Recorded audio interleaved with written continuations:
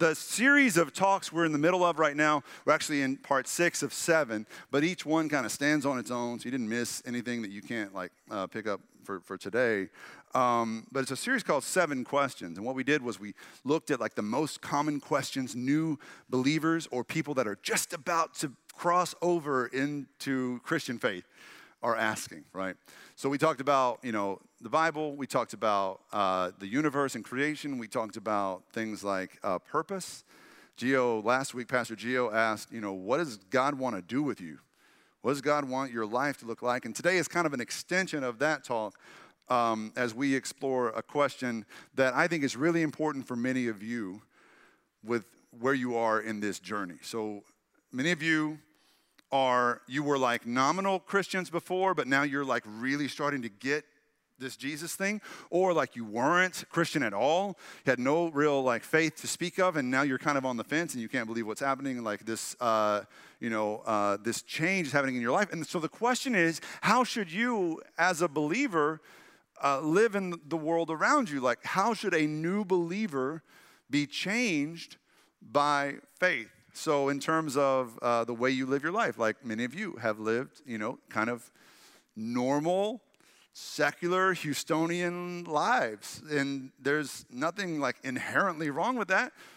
But when you come to Jesus, the question is, can I keep doing all the stuff I was doing before? Or do I got to do all new stuff? Or do I just got to sit home on the weekends now?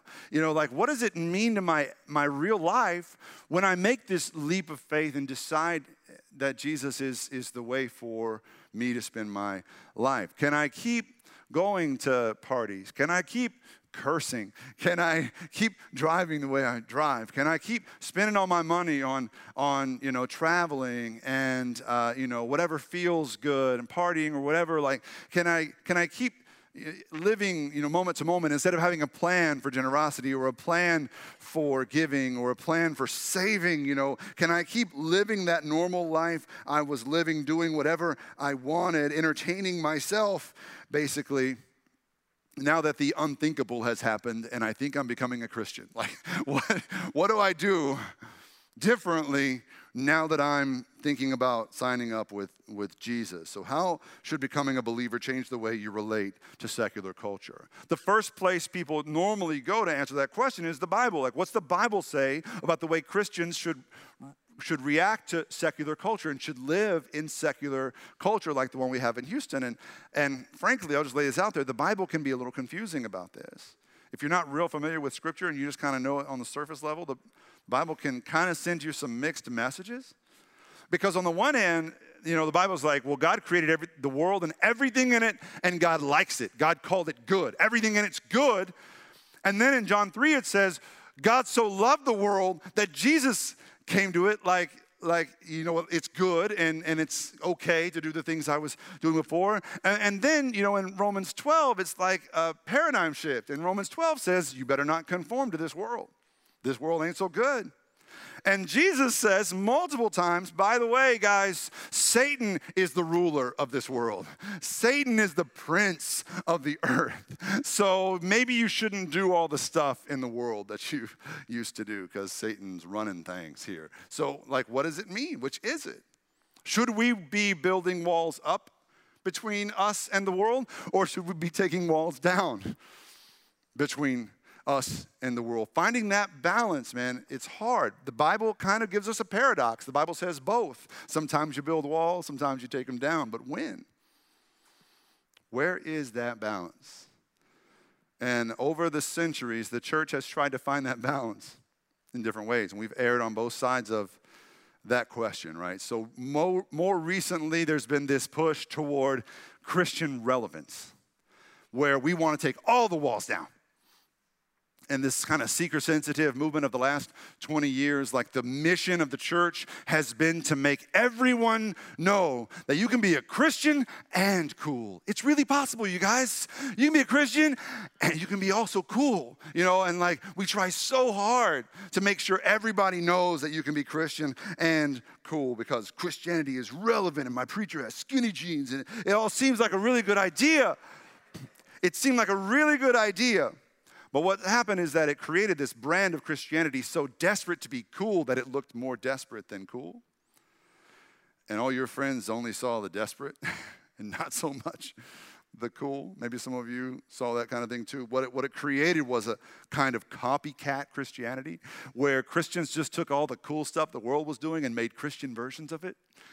And it never worked. We just kept doing it, but it never worked. And, churches do this kind of thing all the time. We at The Story would never be so desperate as to be copycat Christians, but other churches would. Not us. They've tried, not us. When I was 8 years old, hair bands were all the rage. It was the late 80s, and the 80s hair bands were everywhere. And you know what hair bands are? I'm not talking about like stretchies, like whatever, those scrunchies. Yeah, scrunchies, whatever. And I'm talking about hair bands, like rock bands that had hair. Major hair going on. We had Guns N' Roses singing Sweet Child of Mine. We had Rat singing Round and Round. And Christians saw young people flocking to these rock shows, right? And so Christians, instead of creating our own version of something cool, like something legitimate and authentically ours, we just created a Christian version of what was going on in the world. And we called it Stryper. And I was not allowed to buy Def Leppard albums, but I had every Stryper album because it's the only thing my parents let me get. My favorite album was To Hell with the Devil. It's a good album. If you want to get into Stryper, I recommend starting with To Hell with the Devil and check out the deep tracks. To Hell with the Devil. Little known fact about Stryper, their guitarist moonlights as a certain presidential candidate from Texas.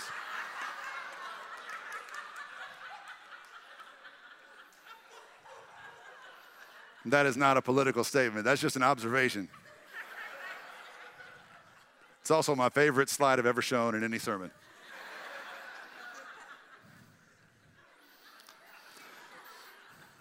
So, Christians have tried so hard to stay cool, to stay relevant, and we've always fallen on our faces. We try to stay relevant with marketing, and it usually doesn't end well. We try to market like the world markets.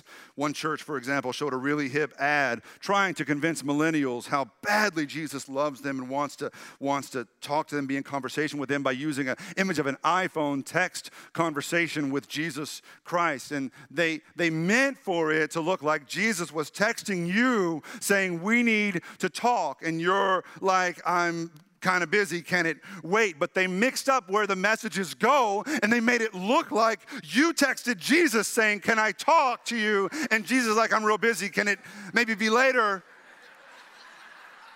And Reddit had a field day with this, man. If you ever go to Reddit and search for this, man, they had a field day with how busy Jesus is, how he's too busy for us. And you're like, that's the problem, Jesus. You seem too busy for me. And he's like, I'll make it up to you, maybe tomorrow.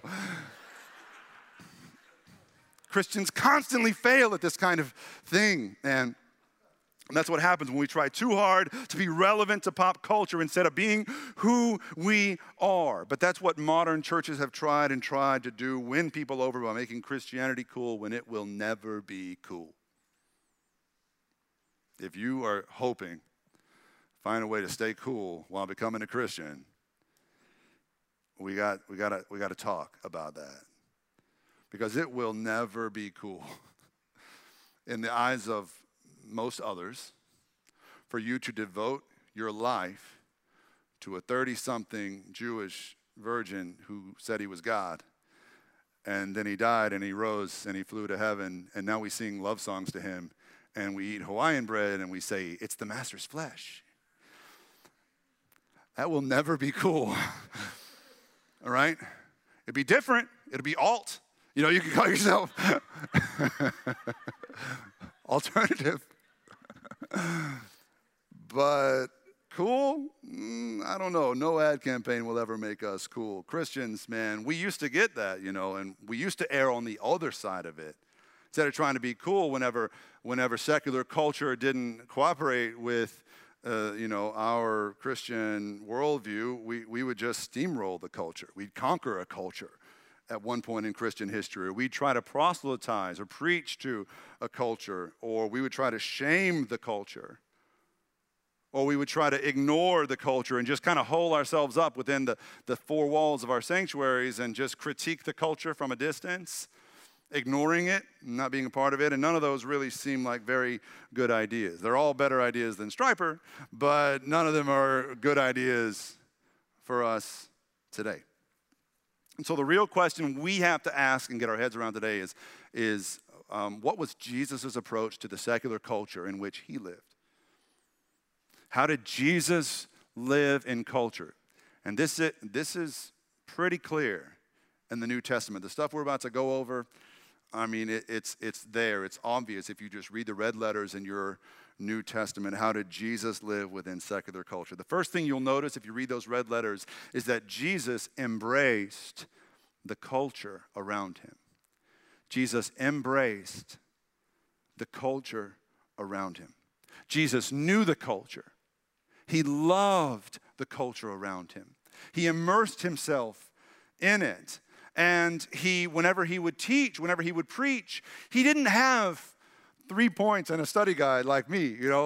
Jesus just talked about like hundreds of everyday things people in secular culture knew about and used and were familiar with and loved, and utilized every day. When he sat down to write his sermons, he talked about things like fishing and farming and construction. He talked about childhood and motherhood and fatherhood. He talked about weddings and wine and parties. He talked about seeds and trees and fruit. He talked about camels and birds and fish, roads, gates, and doors. Over 300 everyday things Jesus talked about in his sermons because he knew his culture. He knew his culture well. He embraced it, and he spoke into it. And he didn't just speak into the culture from the outside, as an outsider, which is what Christians sometimes do. We try to speak to culture from outside of it, and it feels condescending to those in culture. Jesus was within culture. He embodied it, and he knew it because he entered it.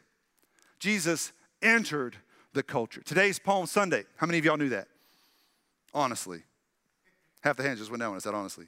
Just kidding. So, a few of you knew it was Palm Sunday. Palm Sunday is 1 week before Easter Sunday. It's the day that Christians around the world are celebrating Jesus' triumphal entry into Jerusalem. Jerusalem was the cultural center of Jesus' world. And Jesus entered the city. He didn't stand on a hill outside the city critiquing it. He entered the city on Palm Sunday. This is the story. It's from Mark 11, verses 1 through 11. Y'all can read in your Bibles, your Bible app on your phone. The study guides have this scripture to the right, on the right column, or you can follow along on the screens. Mark 11, 1 through 11. As they approached Jerusalem and came to Bethphage and Bethany at Mount of Olives, Jesus sent 2 of his disciples, saying to them, "Go to the village ahead of you, and just as you enter it, you will find a colt tied there, which no one has ever ridden. Untie it and bring it here. If anyone asks you, 'Why are you doing this?' say, 'The Lord needs it, and we'll send it back.'" They went and found a colt outside in the street, tied at a doorway. As they untied it, some people standing there asked, "What are you doing, untying that colt?" And they answered that Jesus had told them to. They stole the donkey, basically, is what happened. And the people let them go. And when they brought the colt to Jesus and threw their cloaks over it, he sat on it. Many people spread their cloaks on the road, while others spread branches, palm branches, thus Palm Sunday. It was a sign of honor. It was a way you welcomed a king, a person of royalty, into the city. Except the king wasn't on a stolen donkey, usually. He was on a majestic horse, usually. And those who went ahead and those who followed shouted, "Hosanna! Blessed is he who comes in the name of the Lord." And Jesus entered Jerusalem. He entered Jerusalem, went into the temple courts, looked around at everything. Since it was already late, he went out to Bethany with the 12. Jesus entered the culture. He went inside the city. Very important, guys. Jesus did not stand back at a distance and talk about the city. Jesus went into the city and met the culture on its terms and met people where they were. Jesus lived in it. Jesus partied in it. Jesus was always invited to parties, and I don't think he ever turned one down. Jesus always went to social events, always went to weddings. He went to so many parties that there were rumors flying about him. His adversaries looked at how many parties he was going to, and they were spreading rumors about what a party animal Jesus was. This is what they said. It's in Matthew 11. It says, for John, this is Jesus talking, right, to his adversaries. John came neither eating nor drinking, and the religious guys said, he's got a demon. Now I come eating and drinking, and they say he is a glutton and a drunk. That's what they said about Jesus. That he ate too much and he drank too much. He partied too hard for their liking because Jesus embraced the culture and he entered the culture. And they criticized him for being a friend of sinners. Now, what does that tell you about how we should engage secular culture? Some of you are getting very excited right now. I can feel it. I can feel it. You're like, if I had known this about Jesus, I would have become a Christian a long time ago. This is great. Don't get too excited. Don't get too excited yet. Because if what you're hearing is that it's your Christian duty to party as hard as humanly possible, we got to talk about this. Jesus did go to parties. But Jesus always went to parties with a mission. Every time Jesus hung out at parties, the people at the party ended up more like him and not the other way around. And that takes character.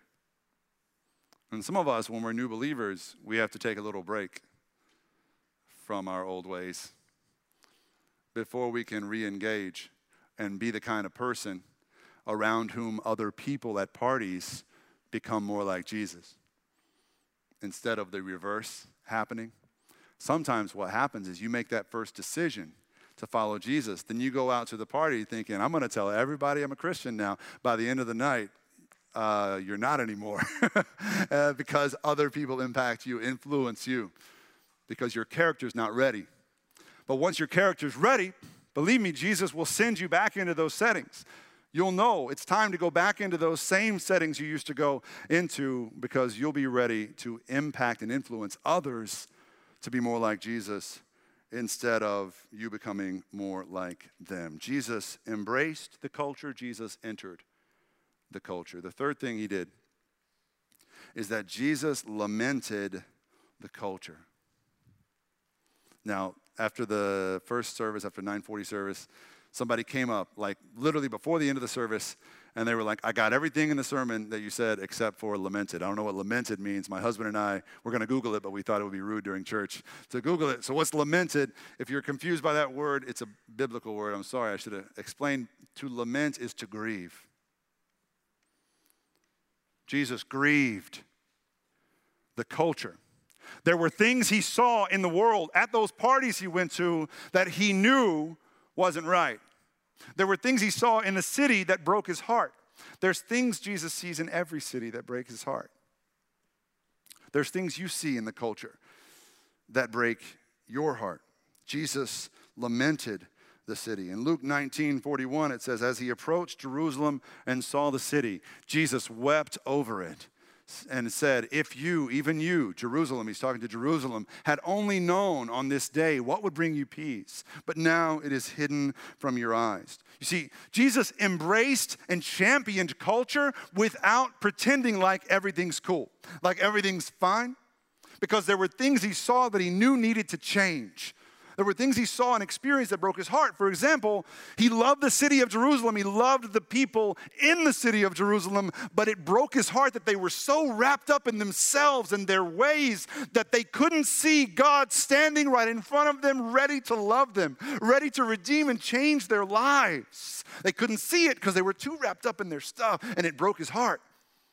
He said, you're blind to what I could do for you because I love you. Jesus said to the city of Jerusalem, and that's really, really important, guys, is that Jesus lamented the city because he loved the city. Jesus' grief was born out of his love and not out of judgment or spite. Sometimes when Christians lament the city or lament the culture, it's not wrapped up in love, right? Sometimes it's wrapped up in, resentment. Sometimes it's wrapped up in condescension. But for Jesus, it was always wrapped up in love. He only lamented what was wrong with the city after he had loved the city, after he had embraced and entered and been a part of the city. So I got a question I got to ask you today, and I want you to write your answer down to this question. It's really important, I think, for our next steps together for you to write your answer down to this question. What is it that breaks your heart about our culture in Houston? What do you look around and see happening that you know should not be happening?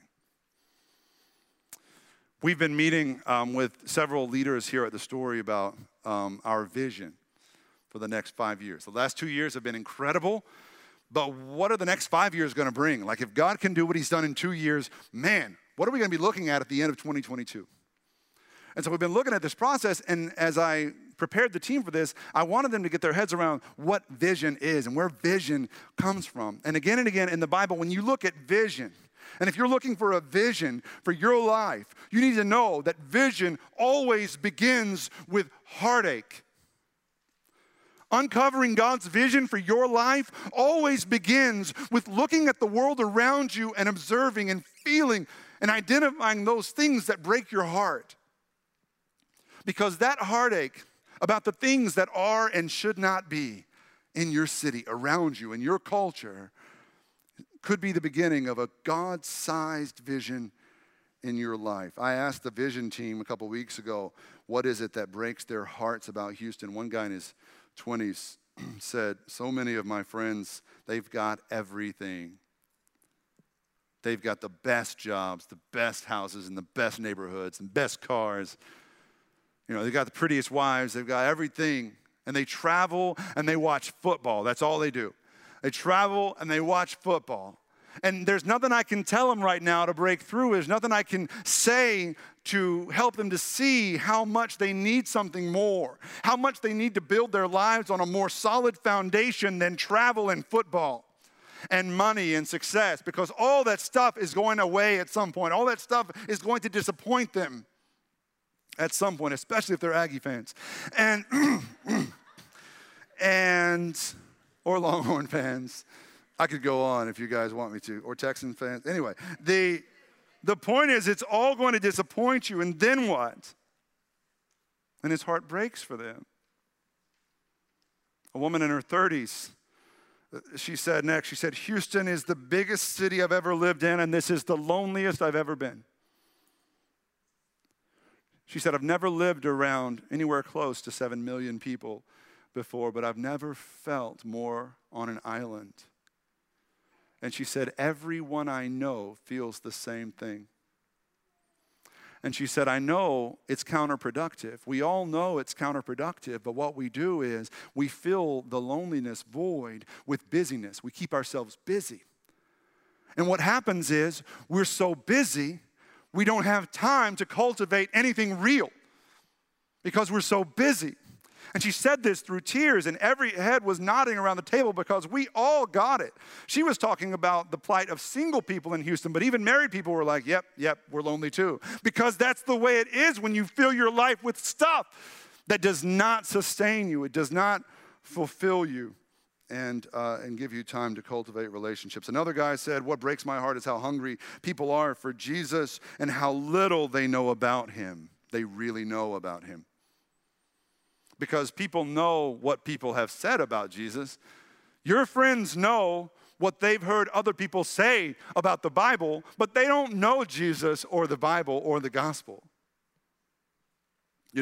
It's almost like we're living in BC years again, like before Jesus ever walked the earth. We're living in pre-Christian years now because no one has any idea what the Bible really says, what it's really about, and who Jesus really is.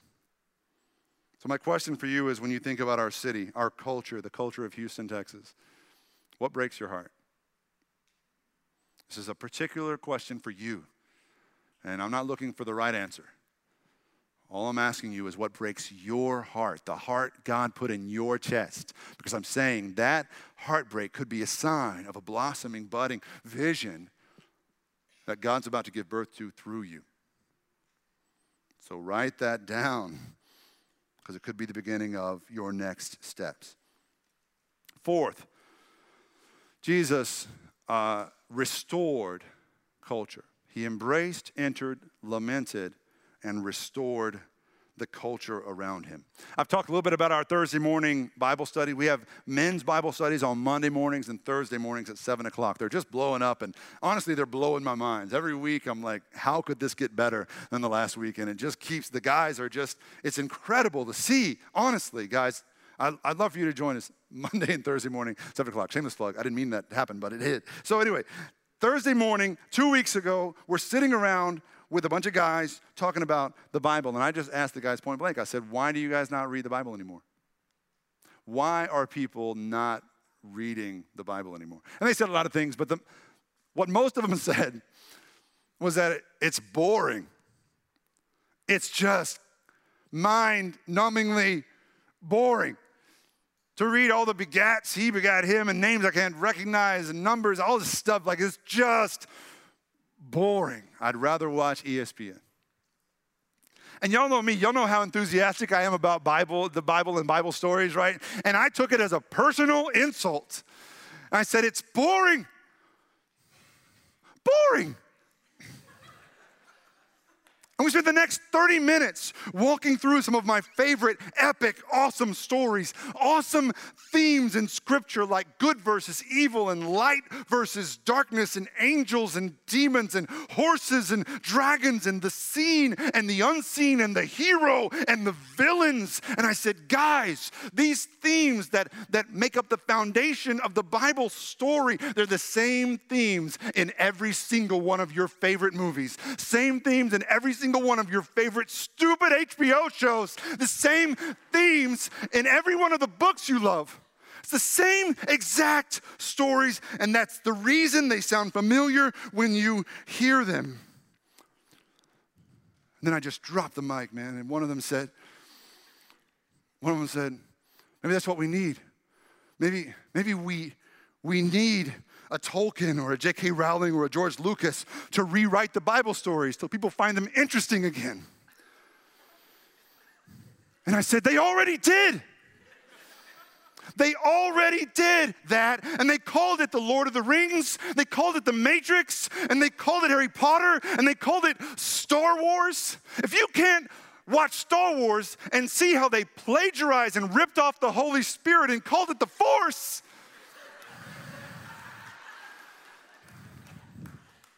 if you can't see how Katniss Everdeen saying, I volunteer as tribute to save her sister, is just like Jesus saying, not your will, but my will, but yours be done to save all of us. If you can't see that Frodo is really Jesus and his ring is really the cross, I don't think we can be friends and hang out anymore.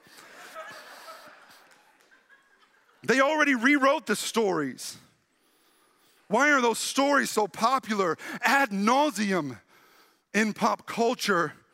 Why are they still centered around a Christ figure who takes the weight of the world on his shoulders and willingly suffers for the sake of others? Why? Because no matter how far this culture we're living in drifts away from God, the gospel is still written on people's hearts. These people we love are still created in God's image. And they still know the story. It resonates with them when they see it on the movie screen, when it's some hobbit in some unseen world. But when you tell them about Jesus, it's like they glaze over. But the story is there because it's a familiar story. Because Jesus is written on every one of your friends' hearts already.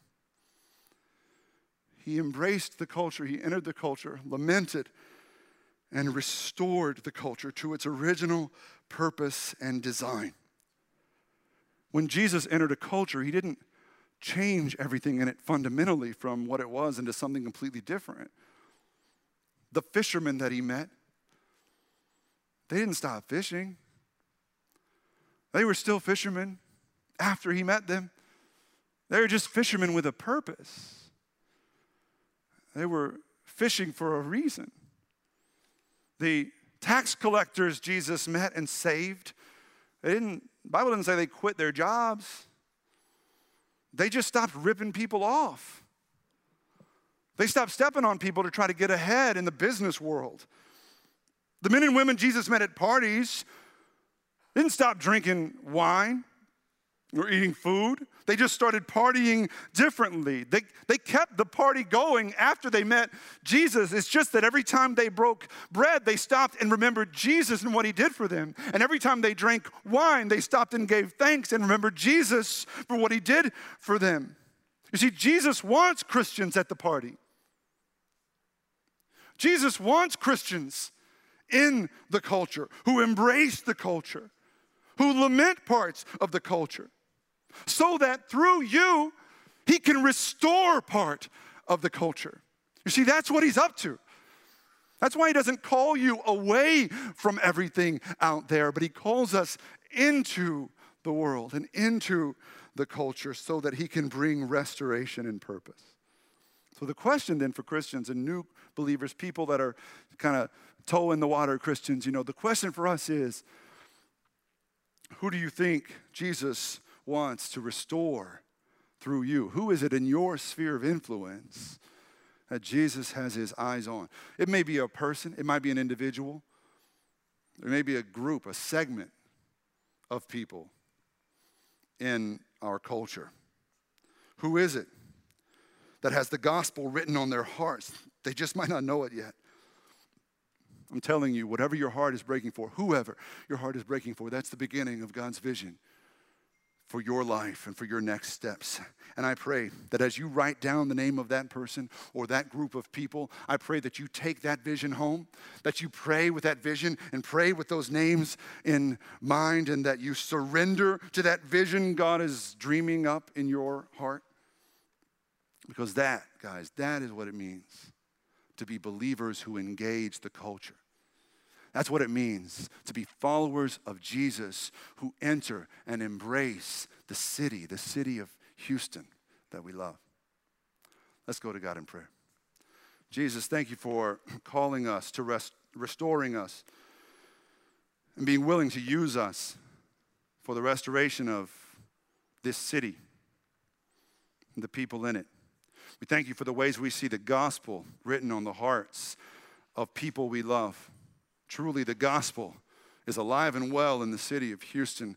God, it just needs to be restored. Jesus, we pray that you would use us and we would be courageous enough to surrender to your vision for our lives. We pray in Jesus' name. Amen.